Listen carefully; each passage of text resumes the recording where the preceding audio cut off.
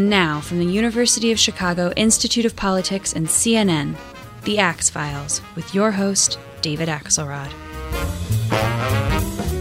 For 2 decades, Jonah Goldberg has been a conservative provocateur, writing for the National Review and elsewhere. His latest book is Suicide of the West: How the Rebirth of Nationalism, Populism, and Identity Politics is Destroying American Democracy.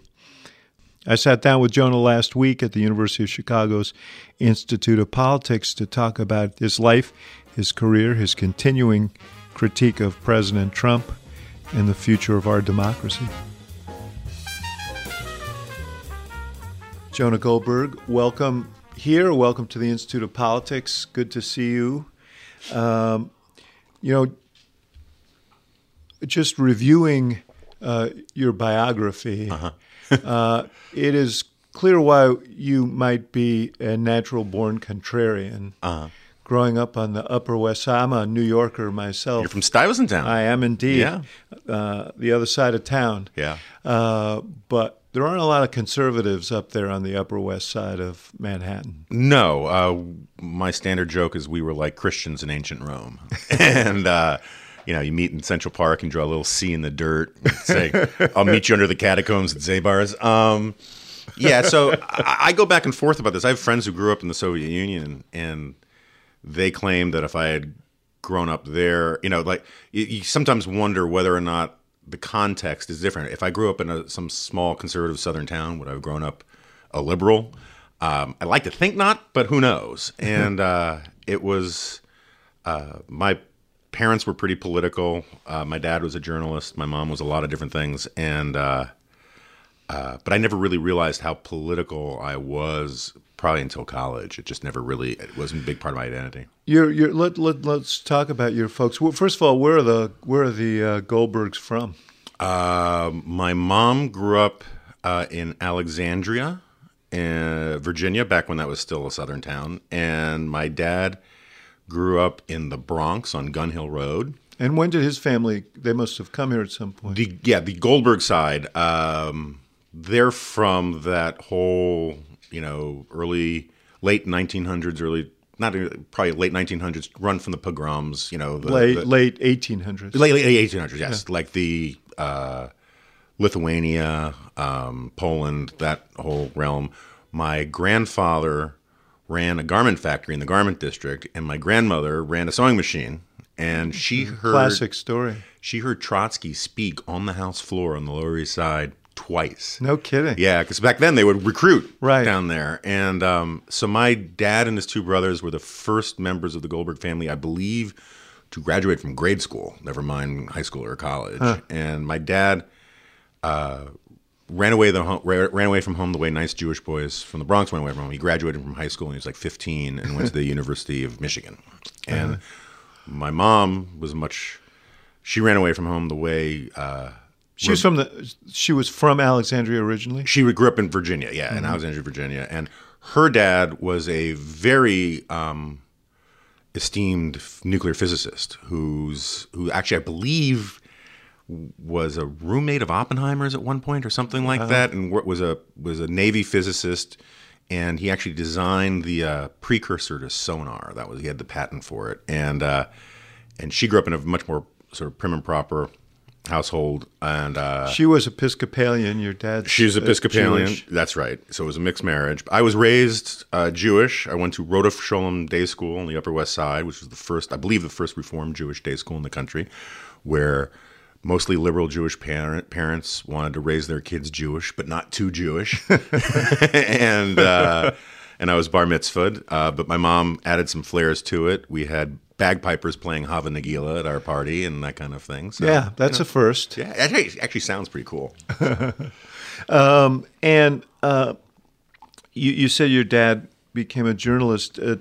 He worked at United Media. Yeah, so he was one of these guys who I don't think he was ever fired, but one media company kept buying the next media company. So he ran something called the North American News Alliance, which is one of the early big syndicates. He worked at Scripps Howard. Scripps ended up owning United Media, and so he was he was an editor for most of his career, but then moved more to the business side. United Media owned Peanuts and Garfield and a bunch of those kinds of things, so he knew a lot about comic strips and purchased that. But he went through his whole life with a real newspaper man's sensibility of always saying, you know what would make a great article? I mean, that's how he began, I would say, 1 out of 5 of his conversations. Because he just thought, and since he was in charge of assigning reporters and feature writers to over 1,000, 2,000 newspapers, in effect, he always had someone he could go get write whatever he wanted to write. And he obviously inculcated you with some of that zeal for writing. Yeah, I mean, my dad was a much more deliberate. Both my parents were also writers. My mom was a ghostwriter for a long time. Then she wrote books on her own. She was a conservative literary agent. When I was a little kid, she was a mounted policewoman in Central Park, which was interesting. And she worked briefly in the Kennedy and Johnson White Houses back before as my dad put it, went to work on her and moved her rightward. So it was an interesting upbringing. She's a public figure. Yes. And partly because of her own contrariness. I mean, she co-founded something called the Pussycat League back in the 70s to oppose the women's liberation movement. Yeah, she always said that equality was a step down for women. And she talks about the fact that she was recruited by the Nixon campaign to infiltrate the McGovern campaign. Yeah. So again, my mom is a colorful lady, and this was a big scandal at the time. I didn't have any memory of it except for maybe seeing press in the lobby of our building on 84th Street. She worked many layers below my dad for something called the Women's News Service. And when this came out, my dad immediately issued his resignation letter, and my mom did too. They accepted my mom's, and they should have, and rejected my dad's. Because she was working as a journalist, but reporting to the Nixon campaign. Basically, yeah. She was reporting. Basically, the way she tells the story is she just told a lot of stories about how Hunter S. Thompson was sleeping off his booze every day, and I think he wrote about that actually. Yeah. So I don't think she's never told me that she ever got anything good. It was sort of a function of I think Maurice Stans was the bagman cutout for this whole thing. Was the paranoia of the Nixon creep crowd to cover all their bases. Yeah, I would say in the pantheon of scandals surrounding the Nixon campaign, it's pretty low. This one was pretty low. And then the last way in which she kind of burst into the public consciousness was around the Monica Lewinsky. That's right. My mom was the lady who advised Linda Tripp to record her conversations with Monica and that the dress should be kept. And I got dragged into some of all that at the time. It's funny, this is the 20th anniversary of all that, and all these people wanted to sort of do these interviews and stuff, either to get through me to get to my mom or to talk to me about all of it. And I have some regrets, but I just have so little interest in rehashing all. I think, to be honest, in terms of the political arguments at the time, in terms of sexual harassment and all those kinds of things, I think we've seen a lot of vindication, at least for the things I was saying 20 years ago about all of that. Yeah, the interesting thing about it, is that, and this has been currently debated, some of the same folks who were vehement about what Bill Clinton did are now pretty forgiving toward the current president over his own behavior. Oh, sure. I'm not. Yeah. This is one of these points. It gets into the larger political moment, but part of my whole argument about what my role is in the era of Trump is that I don't think I should change my positions about all sorts of things just because the guy's a Republican. And I'm not going to, so I called myself a never Trumper until Election Day, and then he won. And for me, never Trump meant I was never going to endorse him, and I was never going to vote for him. But you only have one president at a time, so you hope for the best. But the one thing I wasn't going to do is lie about him. And I have this theory that I get in part from the political scientist Steve Tellez, that one of the reasons we're in the mess that we're in, at least on the right, is that, there's this great irony that we live in one of the most partisan moments of all time, or at least of the last 100 years, but the parties themselves have never been weaker. Yeah. And so what has happened, almost invisibly, is that a whole group, a whole archipelago of institutions that are essentially like consultants are de facto party organs. And they serve as sort of de facto party organs. Fox News, MSNBC, they do a lot of the work the parties used to do. Various think tanks do that too. And magazines like National Review and the New Republic and The Nation, they do a lot of the sort of internal stuff of filtering candidates, vetting candidates, informing voters about candidates and all the rest. And so the problem was that I think in 2016, Donald Trump was kind of a stress test. And a lot of people who thought they had the same job description that I do, when push came to shove, after he got the nomination, decided that even though they wear a lot of different hats and one of them says writer or pundit or analyst, the one that is most snugly on their head is party guy. And so you had a lot of people who, at the end of the day, were party hacks. I don't mean that necessarily in a pejorative sense, except for the fact that they were dishonest about it, who thought that at the end of the day, their job was to defend the Republican candidate rather than tell the truth as they saw it.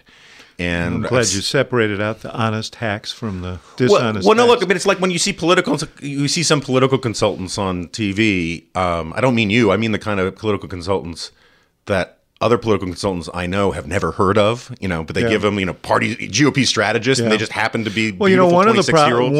One of the challenges has been that there, especially early on, there weren't that many people who were willing to step forward. I mean, Jeffrey Lord on CNN got that gig because there weren't that many people at that point in the campaign who were willing to speak for Trump. And even now, when you look at the people who step up, they're not, it's hard to find name brand conservative or Republican spokespeople. Yeah, no, this is a big problem for my colleagues at Fox News, for the other television networks as well, in that even if you are a rigorous, serious, committed defender of something called Trumpism, the problem is that Trump himself is beholden to no coherent intellectual or ideological program. And so at some point, it's sort of like, do you play the man or do you play the ball? And I made this point when that Julius Kreins guy came out with that pro-Trump intellectual journal, which I was very much in favor of them doing, even though I disagree with a lot of the ideas, because I like intellectual journals that try to flesh out these things. I was a huge fan of the Public Interest. I mean, I read it religiously. But I predicted that they're going to have this dilemma of, do they defend the ever-serpentining Donald Trump, it's or hard do they to defend the ideas? And you can't do both, because he's going to flip-flop so much, I mean, that is, I used to joke that the hat that he should have worn would read "Rent This Space." Yeah, there's a lot to that. Because he is not wedded to any particular ideology. He is wedded to, and I do want to get back to your story, but since we're on it, he is wedded to one thing, which is winning. Yeah. And his fundamental postulate, you heard it the other day, and we'll talk about the Kavanaugh hearings because I know you've commented on them. But when he was asked by Leslie Stahl about why he chose to go after Dr. Ford, he said, well, we wouldn't have won if I hadn't done that. And I honestly think that he believes that the end absolutely justifies the means. And if you win, anything you do in service of winning is justifiable. But that also means that any idea is fungible to that goal. That's right. There's an additional problem. I'm a big believer, I've been arguing this for a couple of years now, that Trumpism isn't an ideological or intellectual program. It's a psychological phenomenon, both in terms of understanding the president and understanding his biggest supporters. And so part of the problem that I think defines a lot of the stuff that you're talking about is that, in economics, they have this phrase, winner's bias. There's a great cartoon of this guy who says, they told me to give up. They told me there was no chance, but I stuck to my gut. I kept buying those lottery tickets, and now look, and I won. So, and Donald Trump is very much unlike, you must know a lot of rich people, right? I know a lot of rich people. Most of them care passionately about their integrity and their reputation. And most of the billionaires I've ever met or read about would not think it worth their time to go on YouTube hawking steaks, right? And so Trump kind of is a black swan in that way. And he, because of his ego, he retroactively thinks that anything he did is the reason why he's where he is. And so my problem with that, the attack on Ford part, is that so many of Trump's supporters and Trump himself think that's why they won the Kavanaugh fight, when in fact he put the Kavanaugh confirmation in more jeopardy at that moment than at any other point, because the whole goal was to get Sue Collins, Jeff Flake, and Murkowski to vote. And by him attacking Ford, he put those votes in jeopardy. He didn't rally the troops. He put the whole thing in the crosshairs in a way. But the lesson he takes from it is that's why we won. And it's the wrong lesson. And it's the wrong lesson for Trump's biggest supporters, because they have now internalized once again that the way you win is to be the most obnoxious, most cantankerous, most pugnacious person in the fight. And that's a problem on the college level, that kind of thinking, and it's a problem in our national politics. I wish that friends of mine like Bill Kristol and others would take more credit for the fact that it's the reason why Kavanaugh or Gorsuch are on the bench is because Trump's skeptical conservatives forced him to use that list. Instead, you get the sort of Sean Hannity argument that this proves that Donald Trump is passionate about the Constitution. He's not passionate about the Constitution. No, this in fact, he he, in order to reassure conservatives and evangelicals who were worried about the fact that he was pro-choice not long ago, he needed to certify that he was kosher, as it were. Right. And he embraced this list that the Federalist Society developed. I don't think Kavanaugh was on the original list, but he was on the updated, But that sort of gets my point about how these third-party institutions are sort of acting like parties. The Federalist Society was credentializing Trump in a way that Trump himself couldn't do. But it also speaks to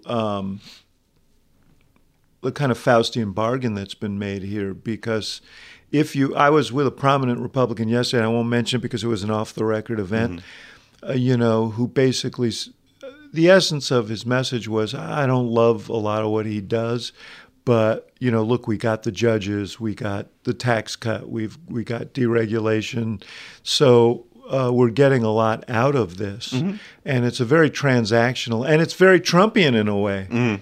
It's like, I'll give you this stuff, and you give me what I want, and but there's no sort of moral or ethical dimension to it. Yeah, so I would have no problem if more Republicans, I'd have problems, but I find it utterly defensible as an intellectual proposition to have a transactional relationship with Donald Trump.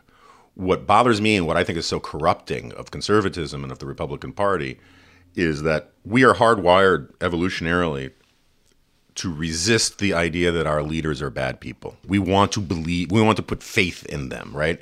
That's why Bill Rusher, the publisher of National Review, always used to tell young writers when they started, put not your faith in princes, right? Politicians will always disappoint you. Not because they're bad people. I mean, some are.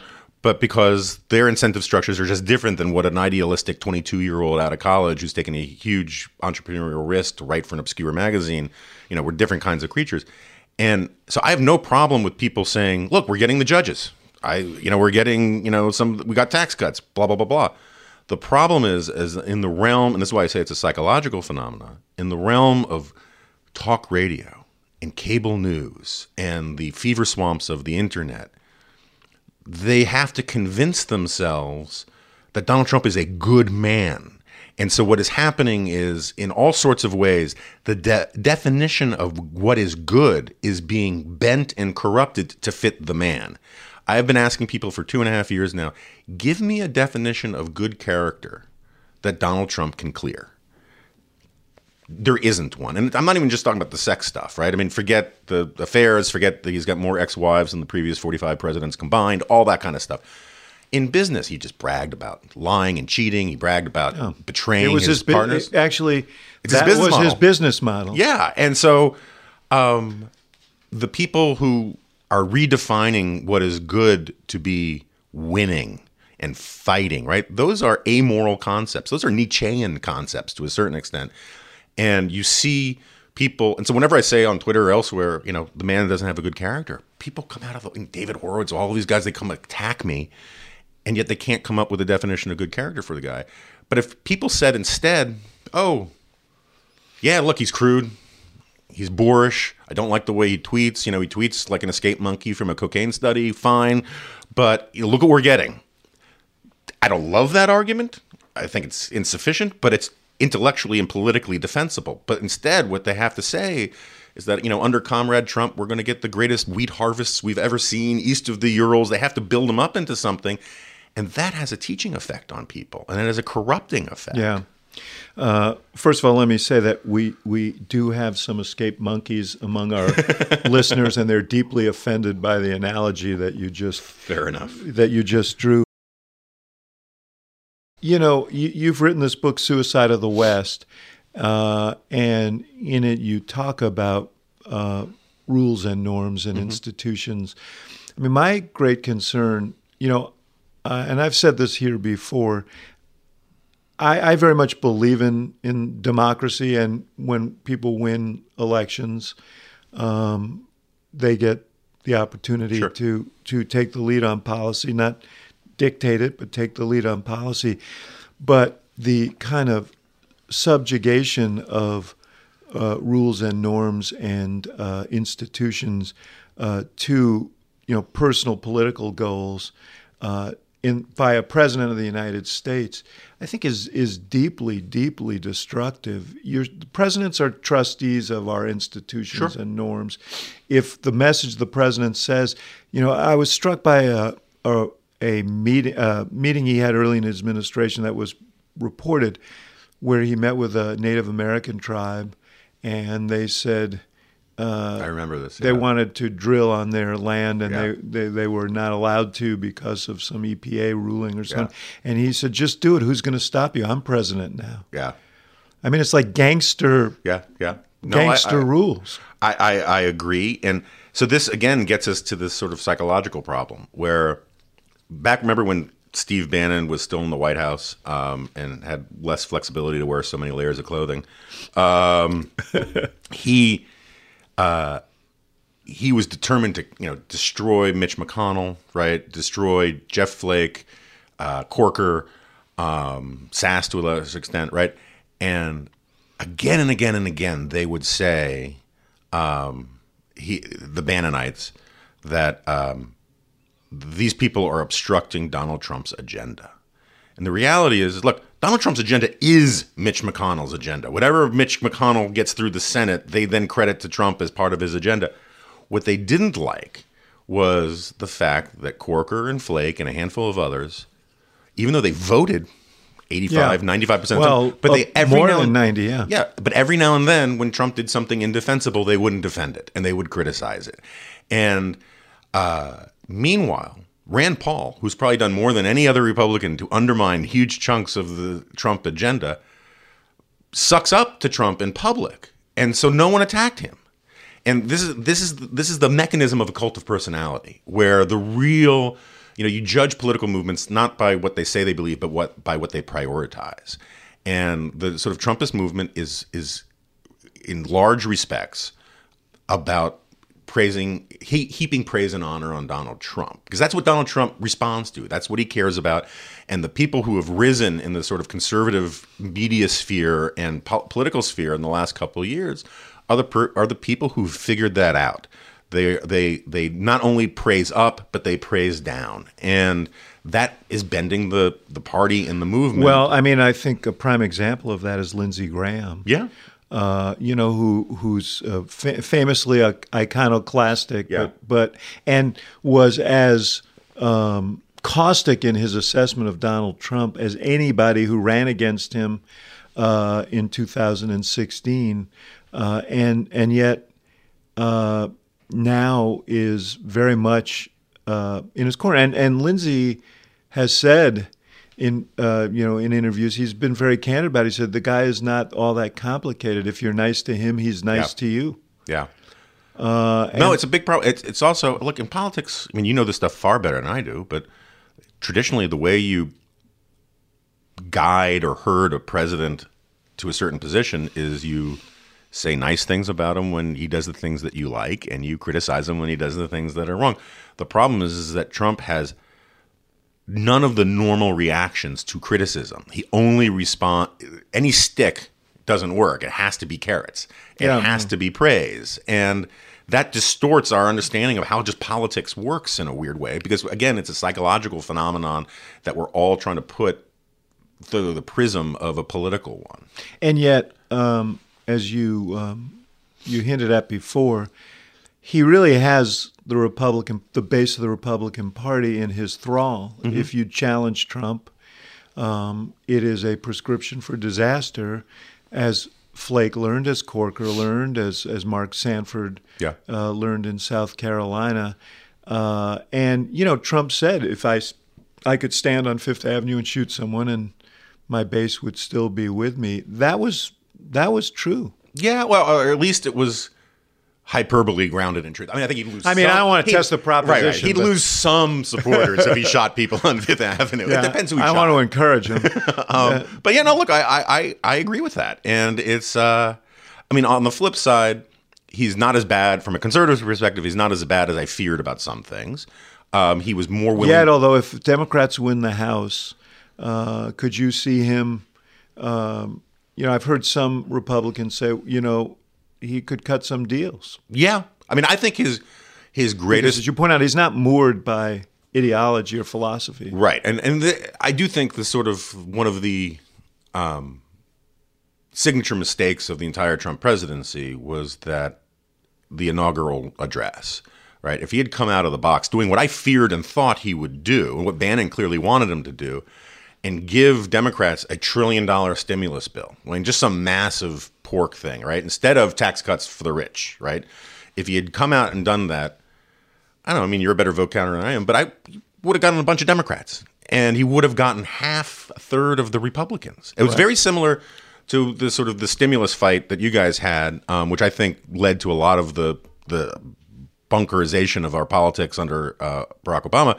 But instead, with Trump, he comes out of the gate and he gives the speech. It's a little unfair and it's a little cliche, but there was a certain kind of, I bet it was better in the original German tone to it, and the sort of blood and soil kind of stuff. And he said almost everything a president would say if they wanted to make the Democrats hate him, right? And so that, I think, was a huge mistake. And so Trump responds to praise. The people who praise him the most are the hardcore 25% of the party. And so what bothers me, I don't like populism. I didn't like it under Barack Obama. I didn't like it under William Jennings Bryan. I'm not a fan of populism. And I've been writing against populism for 20 years, so people who say, oh, you just don't like Trump, that's why you're saying this. No, I'm just trying to stay consistent. But it's weird. So you guys, brilliantly in 2008, kind of changed the political formula by changing the electorate, right? Not the demographics, but just the electorate. You got more women, minorities, young people to turn out. And so the normal model of running to the center, even though Barack Obama spoke to the center in his way and all of that, wasn't the driving. But it wasn't just that. We actually made inroads into white working class areas. Carried the state of Indiana for the first time since 1964 that a Democrat had done that. Right. But my point is that. So then you get to 2016. Ted Cruz kind of wanted to do something similar where he was just going to change the electorate. He was going to goose up white working class, rural voters. He was going to do what Trump did. Right. But then he loses. So then Trump kind of does it organically. And all of that, I think, is fair game in trying to get elected. You try to get the voters that are going to vote for you to vote for you. That's what politics is.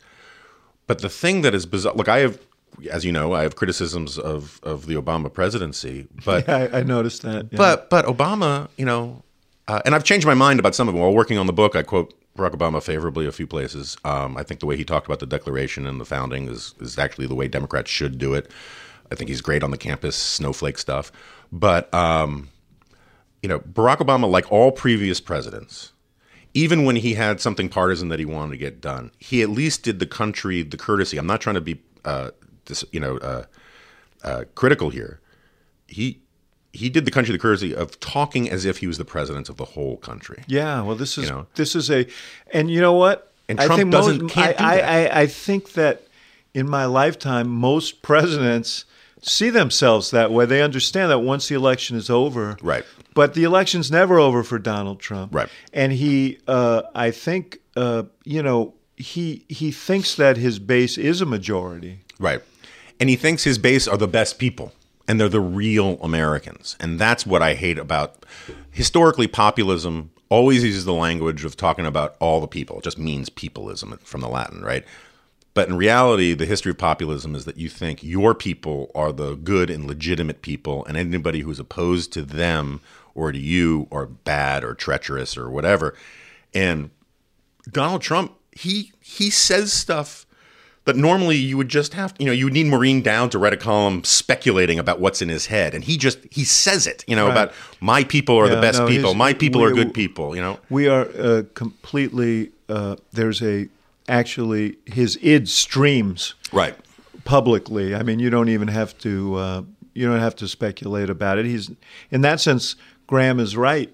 He's very uncomplicated. But this goes back to my point before, how presidents view their role. Mm-hmm. And he just doesn't, he thinks he's the leader of a faction, of a movement, and represents a majority.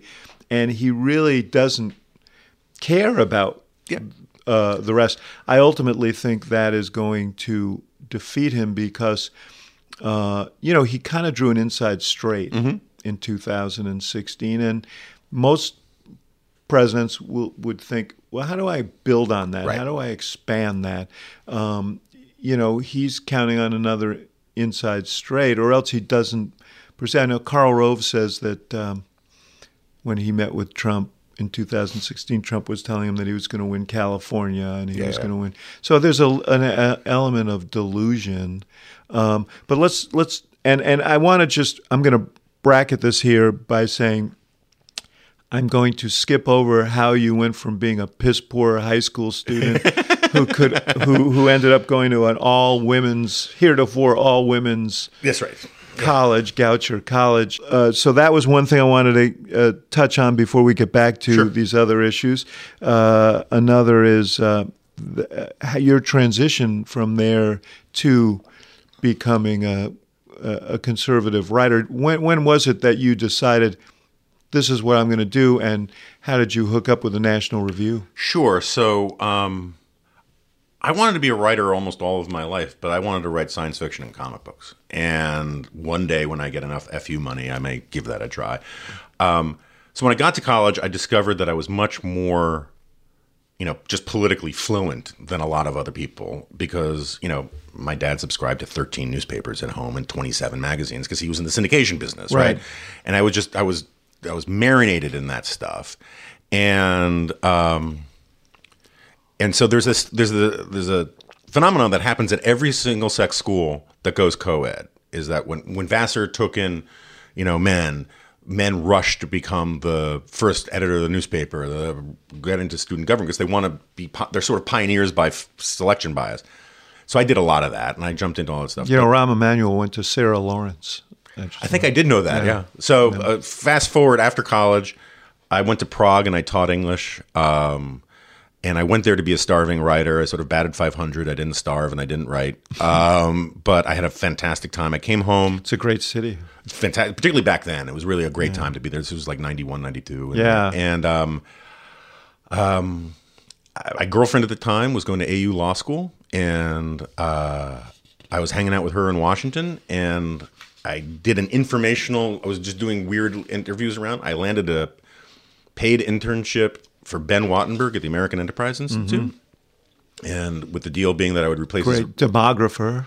Self-taught demographer and former Lyndon Johnson speechwriter. Mm-hmm. So he was proud that he was called Reagan's favorite Democrat. And so I ended up being a research assistant for Wattenberg, who was a syndicated columnist. And I did freelance writing on the side throughout the 90s. I then became a television producer for PBS. I produced his TV show and some other stuff.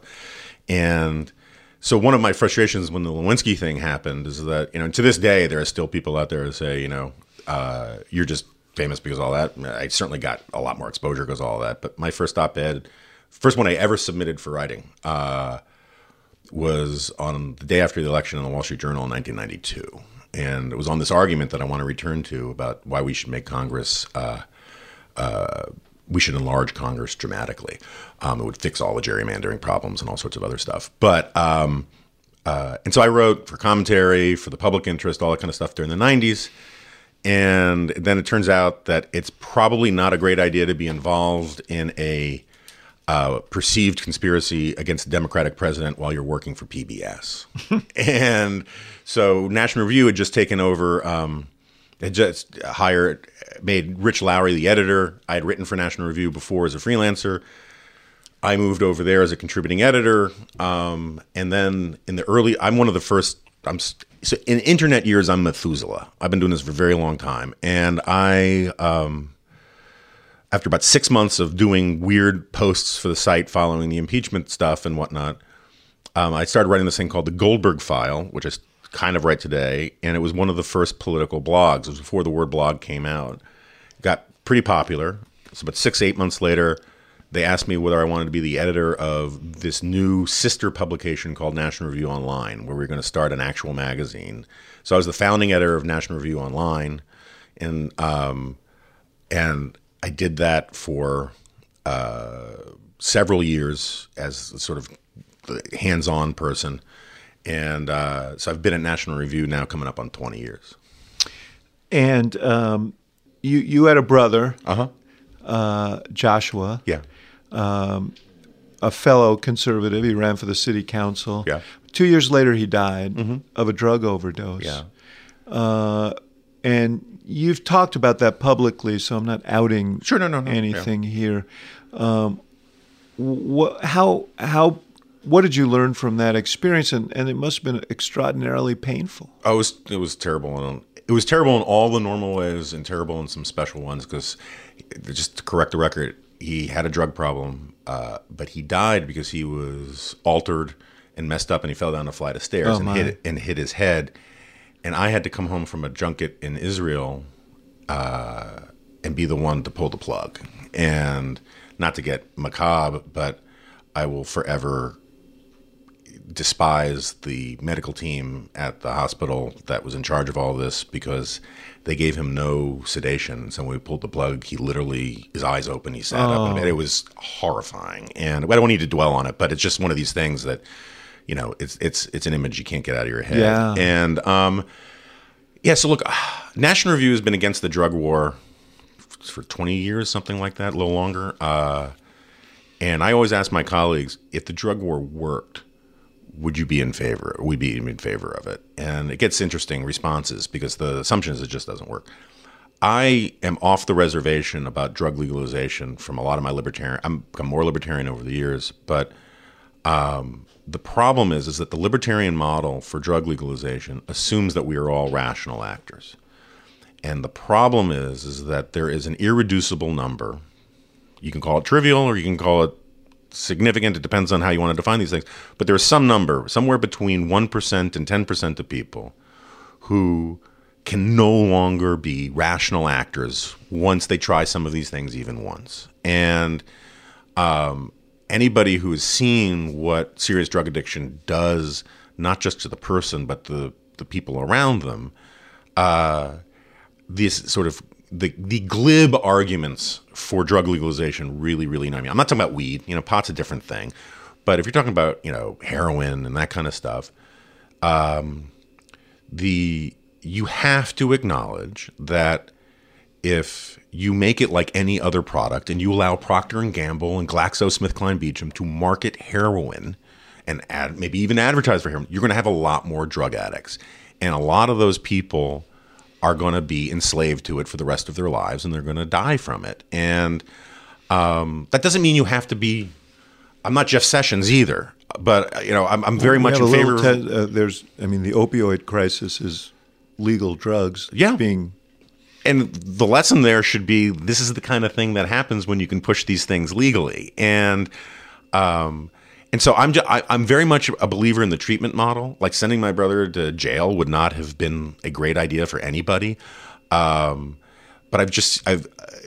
the people who either sort of this Randian model, we are all just the captains of ourselves, and we have no social solidarity with anybody whatsoever, of drug legalization, I find more heartless than people realize.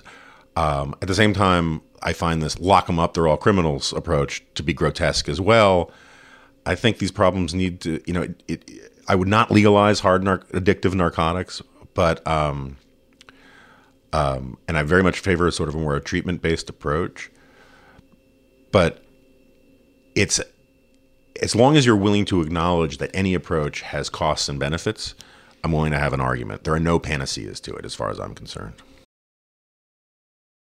I want to return to some of the themes that you've That's fine. That you've developed. I also should say, parenthetically, you talk about the stimulus as the beginning of the what was the phrase you used? The bunkerization of the parties. To me, as one who was there when the economy had just had the worst quarter since 1930, and we were losing 800,000 jobs, it was something that we felt we needed to do to get the economy out of the ditch that it was in.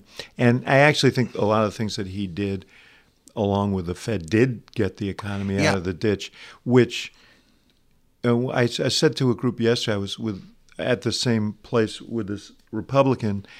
I don't understand. It's Trump. One of Trump's flaws is because of his psyche, he cannot acknowledge that, he has to propagate this myth that he inherited a disaster and that he alone turned the economy around. Right. That has been expanding for, 8 years. Yeah. My point wasn't a policy point, just to be clear. I should say more like 6, but good. I know some of the Republicans on the House side from back in that stimulus fight, and this is an analytical point that for whatever the reason, and I don't care about the blame game at this point, the Republicans felt there were Republicans during that stimulus thing that were terrified that the deal was going to be such that a third of the Republicans were going to have to vote for it. And if that happened, that would have made basically Obama economic agenda in the first term a bipartisan thing. And for whatever reason, and I'm sure you have strong views as you were there about it, Eric Cantor and that crowd came to the conclusion that they had to vote unanimously against it. Yeah. And the lesson that they took from that, whether that was the right policy move, whatever, that's a different point. The lesson those guys took from that was we can vote against the president with 70% approval ratings and win politically because of it. And everyone sort of doubled down on their partisan positions after that. Listen, Mitch McConnell was very, very blunt about this. He did an interview with Carl Hulse and Adam Nagurney in January of 2010, and he said, we just decided we weren't going to give him votes on anything that, he was going to have to, because that would signify, as you suggest, that he's figured it out. Yeah. And, I mean, I've said before, I give McConnell credit for whether I'll leave aside the appropriateness of it. It was a great strategic inspiration that these big Democratic majorities were such that let him take these very tough steps that need to be taken.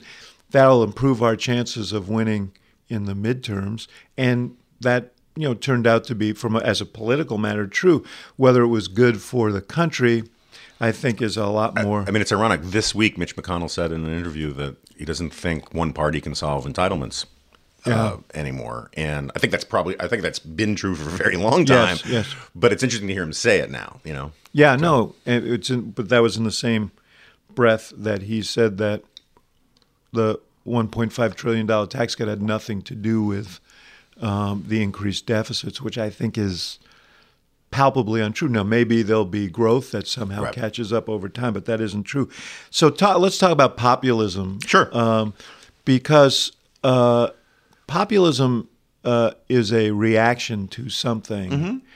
It's, you talk about the tribalism associated with it. There's also, I'm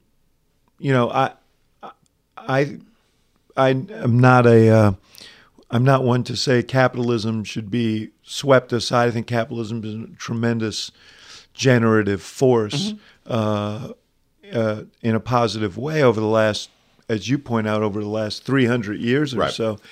But what we see now, and we've seen it before, I think because of the march of technology, that we've created a situation where if you're well-positioned, well-educated, and well-positioned, there's enormous opportunity in this new economy that technology has created. If you're on the wrong side of the divide, if you're one of the disrupted,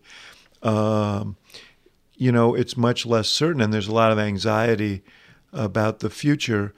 Isn't it incumbent on capitalists and policymakers to say, well, what are we going to do about this? Sure, absolutely. I don't think that populism is the answer, though, right? I mean, look, on the policy side, I'm a big believer, and I try to make this point all the time, that complexity is a subsidy.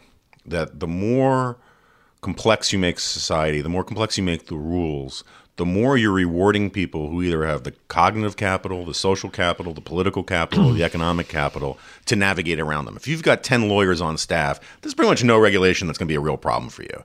If you are locked out of the system, as it were, and those rules serve as a barrier to entry, and it's a problem. And technology is a problem. And I've changed my mind about a lot of these things.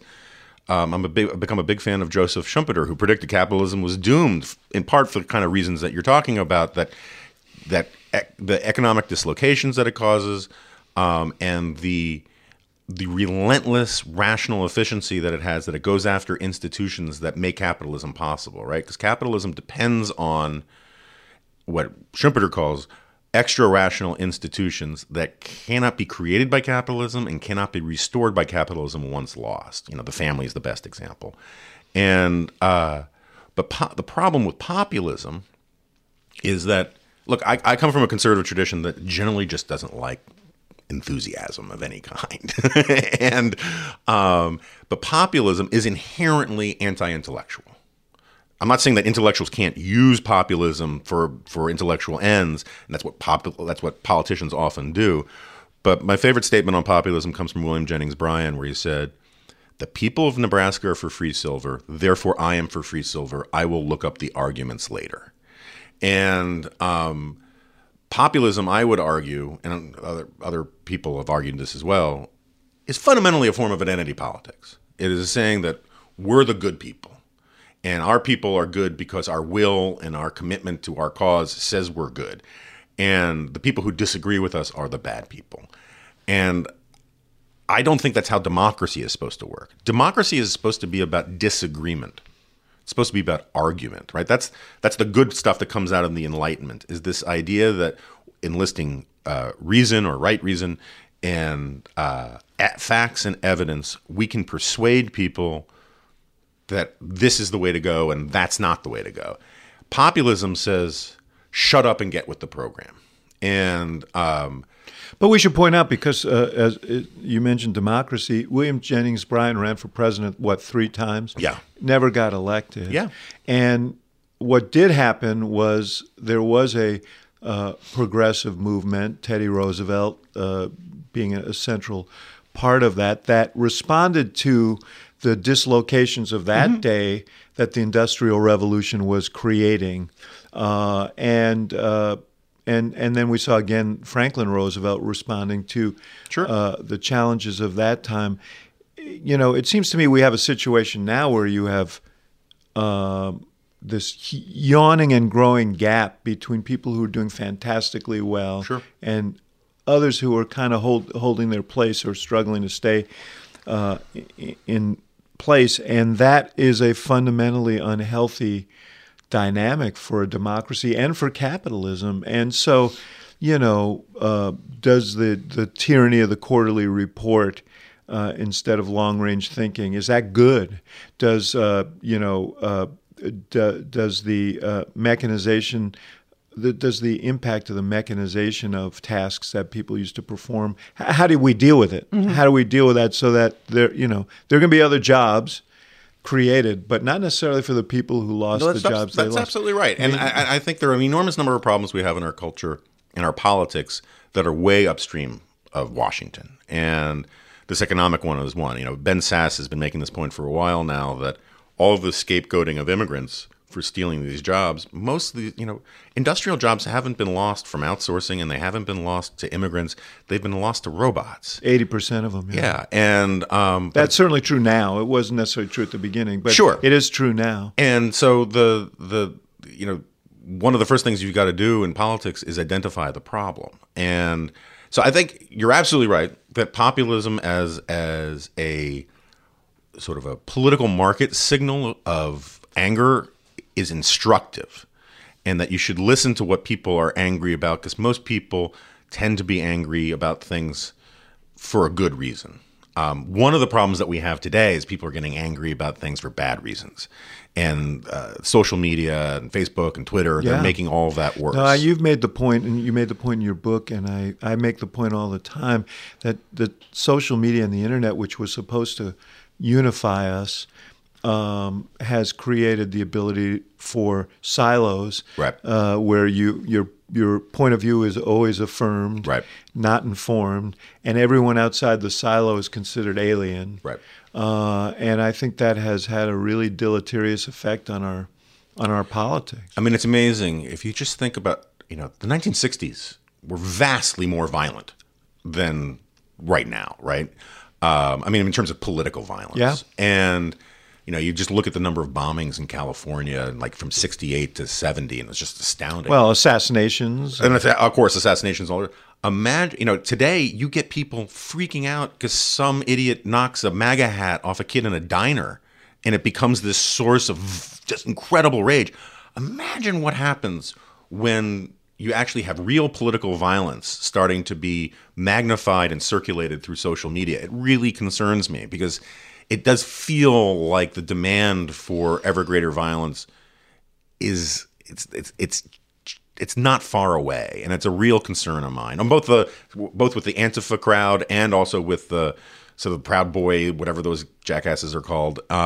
You think the president is provocative in this way? I don't think the president helps in any way in this stuff. Mm-hmm. I think, just last night, I don't know if we're supposed to review. No, that's fine. Yeah, no. He said at a rally, he was praising Gianforte for body slamming a journalist. Congressman from Montana who, body slammed a journalist and pled guilty to it. Right. Well, but Trump last night is saying any guy who can body slam, that stuff I think is grotesque. So, everyone is angry about it, mm-hmm. and I'm angry. I mean, it is grotesque, but it also is, he knew exactly what he was saying. This notion that that these are just offhanded mm-hmm. remarks, he was playing to the crowd and playing to his base, this idea that, we're not going to take any crap from anybody. Yeah. With the core of his base, I bet you that played fine. Oh, I'm sure it did. And he's about the business right now of trying to stoke them up. Mm-hmm. I said today that if the caravan weren't coming up from Central America, he would create it. Yeah. Although he says you guys brilliantly got that caravan going. Yes, so. I know. That's impressive work. I want to salute you. And at the same time that he says it's all because he's created this wonderful economy. Yeah. So it's like when he talks about trade deficits. He simultaneously says trade deficits are terrible, but he loves all this direct foreign investment. Direct foreign investment is literally the other side of the coin of a trade deficit, because those dollars got to come back. He doesn't understand a lot of these things. He just says things, you know. I mean, and so part of the problem is a lot of conservatives have priced all of this in, and they've gone numb to the bad side of it. And look, I spend an enormous amount of time talking about how Trump is corrupting conservatives, and how, I ask Republicans and conservatives all the time, what could a future Democratic president do that you won't be a hypocrite for criticizing? And It's very rare to get anything like remotely a good answer on that. But at the same time, I do think that the mainstream media, the left, they don't understand that Trump is having a corrupting effect on them too. No, I agree with this. I keep saying he's Pavlov and we're the dogs. Yeah, you know, yeah. I mean, he knows how to. I mean, you know, for all of his shortcomings in terms of his range of knowledge, he has an intuitive genius for the modern media environment, for exploiting people's grievances. I mean, he should not be treated like a buffoon for that reason, because in that way he is as smart and intuitive as anybody has ever been sitting in that office, and in my view, that is a big concern. I just before we go, I had a whole list of things I want to get to, but you're an interesting guy. And I'm sorry, I'm rambling. No. We're both rambling. That's the nature of a conversation. But one of the things that also concerns me, not about capitalism, but about democracy, is we have this constitutional system that was set up by a group of geniuses, and one of the things that they agreed to was a system that would keep the majority from overrunning the minority, that would protect the agrarian states from the mercantile states and so on.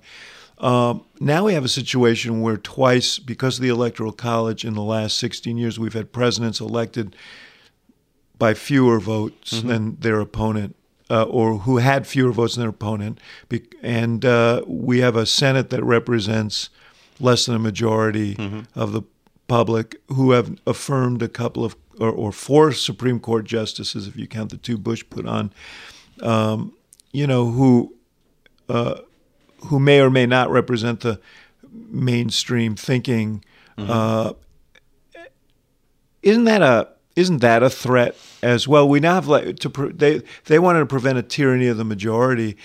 I think that there is a threat of a tyranny of the minority. Yeah. So my colleague at AEI, Norm Ornstein, talks and writes about all this. I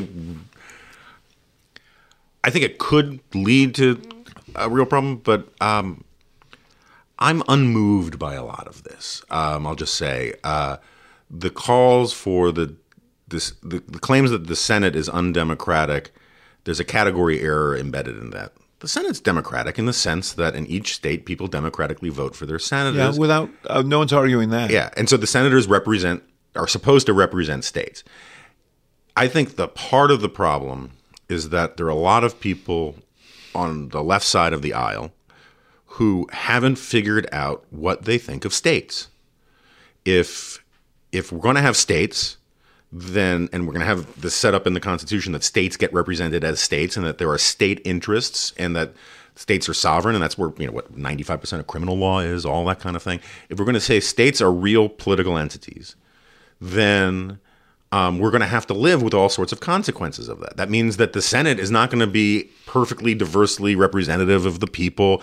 That means, frankly, but the demographic trends are such that and the migratory trends of people in this country are now leading them to metropolitan areas. Sure. So you're going to have increasingly depopulated states with more and more relative influence per capita as people aggregate in these urban areas. Yeah, my favorite political institution of the three branches is probably the Supreme Court. It's the least democratic one, because what its job is to do is to defend individual rights as enshrined in the Constitution. It does other things, but that's the part I like about it. That's anti-majoritarian, right? I don't care if the entire country votes that I don't have the right to free speech. I still have the right to free speech, right? And so if we want to have two houses of Congress that are directly elected by the people and are representative of the people, then you basically have to get rid of states. And I wish people would just make that argument. I also think that a lot of this is a function of the fact that California is so big and so democratic that it skews everything. If you got the other top 10 really populated states tend to be, with the exception I think of New York, tend to be kind of swing states. And so but you can't recognize, in your making your arguments for states, you can't say, well, let's just recognize these 49. I understand that. But if liberals really don't care about states, let's break up California into 3 or 4 states. I'm not suggesting that. I'm just suggesting that there's a practical. There's a trend that's a problem, but it doesn't. I don't. But I'll tell you what makes it. Makes it worse is that the shredding of norms within the institutions. I agree with that entirely. I mean, the whole point of a filibuster was to try and force bipartisan consensus, and when you do away with those, and every norm that gets shredded is very hard to restore. No, I agree, and I think what people don't really realize is it's not so much that people are destroying norms; they're weaponizing them. And so, I mean, I remember when the anonymous New York Times piece came out, right?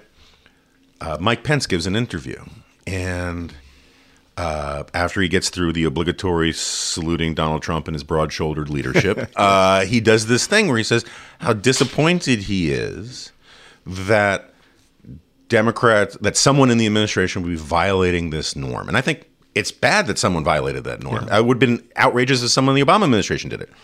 But then when he was asked about, well, what about Trump doing X? He says, well, look, Trump was elected to be a disruptor, right? And so the argument ends up being on both sides now, like with Cory Booker's almost Spartacus moment thing, right? The argument is they aren't treating the norms right, so we're going to use norms as weapons too. And people want the other. It's sort of like the version of free speech for me, but not for thee. Norms for thee, but not for me. Everyone wants the other side to be constrained by norms, but not them. Well, the reality is we're in like a spiral downward, and with each side reacting to the other. I mean, I get criticized all the time because I'm arguing that these norms have to be observed even if the other side doesn't. Right. And, that is perceived as submission by some on the left. Welcome to my world. I've been arguing that, there's one of the problems which I'm partly a contributor to, and I deserve blame for, is this obsession with what I call Saul Alinsky envy on the right. The right has convinced itself of this story that all you guys did their march through the institutions, you took over everything because you internalized you treated Saul Alinsky like he was your Sun Tzu, right? And I think that's overstated to say the least, right? I'm not saying Saul Alinsky didn't have any impact, but come on. And so this narrative gets absorbed on the right that says, you guys cheat so much, we have to use the same tactics. And so one of the really corrupting things that's been going on the right, I think it happens on the left too, but obviously I have a fiduciary role, on the right, is that when you say the ends justify the means, very quickly the means become ends in themselves. And you start having all this stuff like it's worth it just to own the libs, or their tears are delicious, that kind of stuff, right?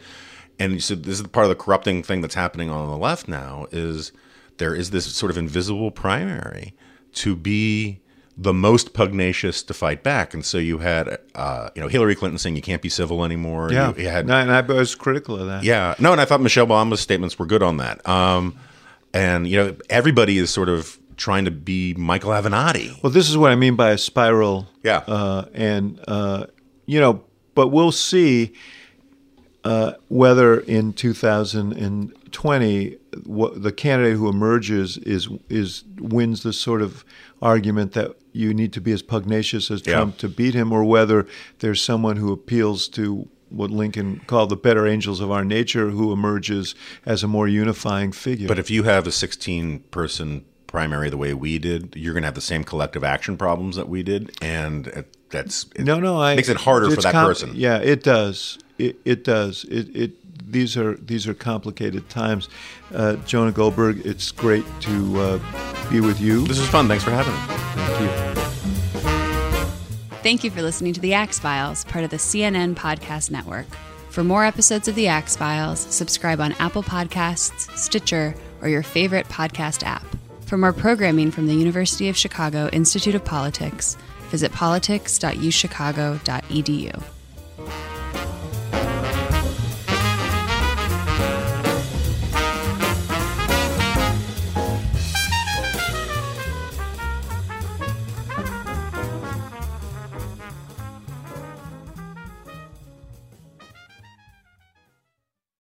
Quality sleep is essential, and that's why the Sleep Number Smart Bed is designed for your ever-evolving sleep needs. So you can choose what's right for you whenever you like. Need a bed that's firmer or softer on either side? Helps you sleep at a comfortable temperature. Quiets their snores. Sleep Number does that. Sleep better together. J.D. Power ranks Sleep Number number 1 in customer satisfaction with mattresses purchased in-store. And now, save 50% on Sleep Number limited edition smart beds for a limited time. For J.D. Power 2023 award information, visit jdpower.com/awards. Only at Sleep Number stores or sleepnumber.com.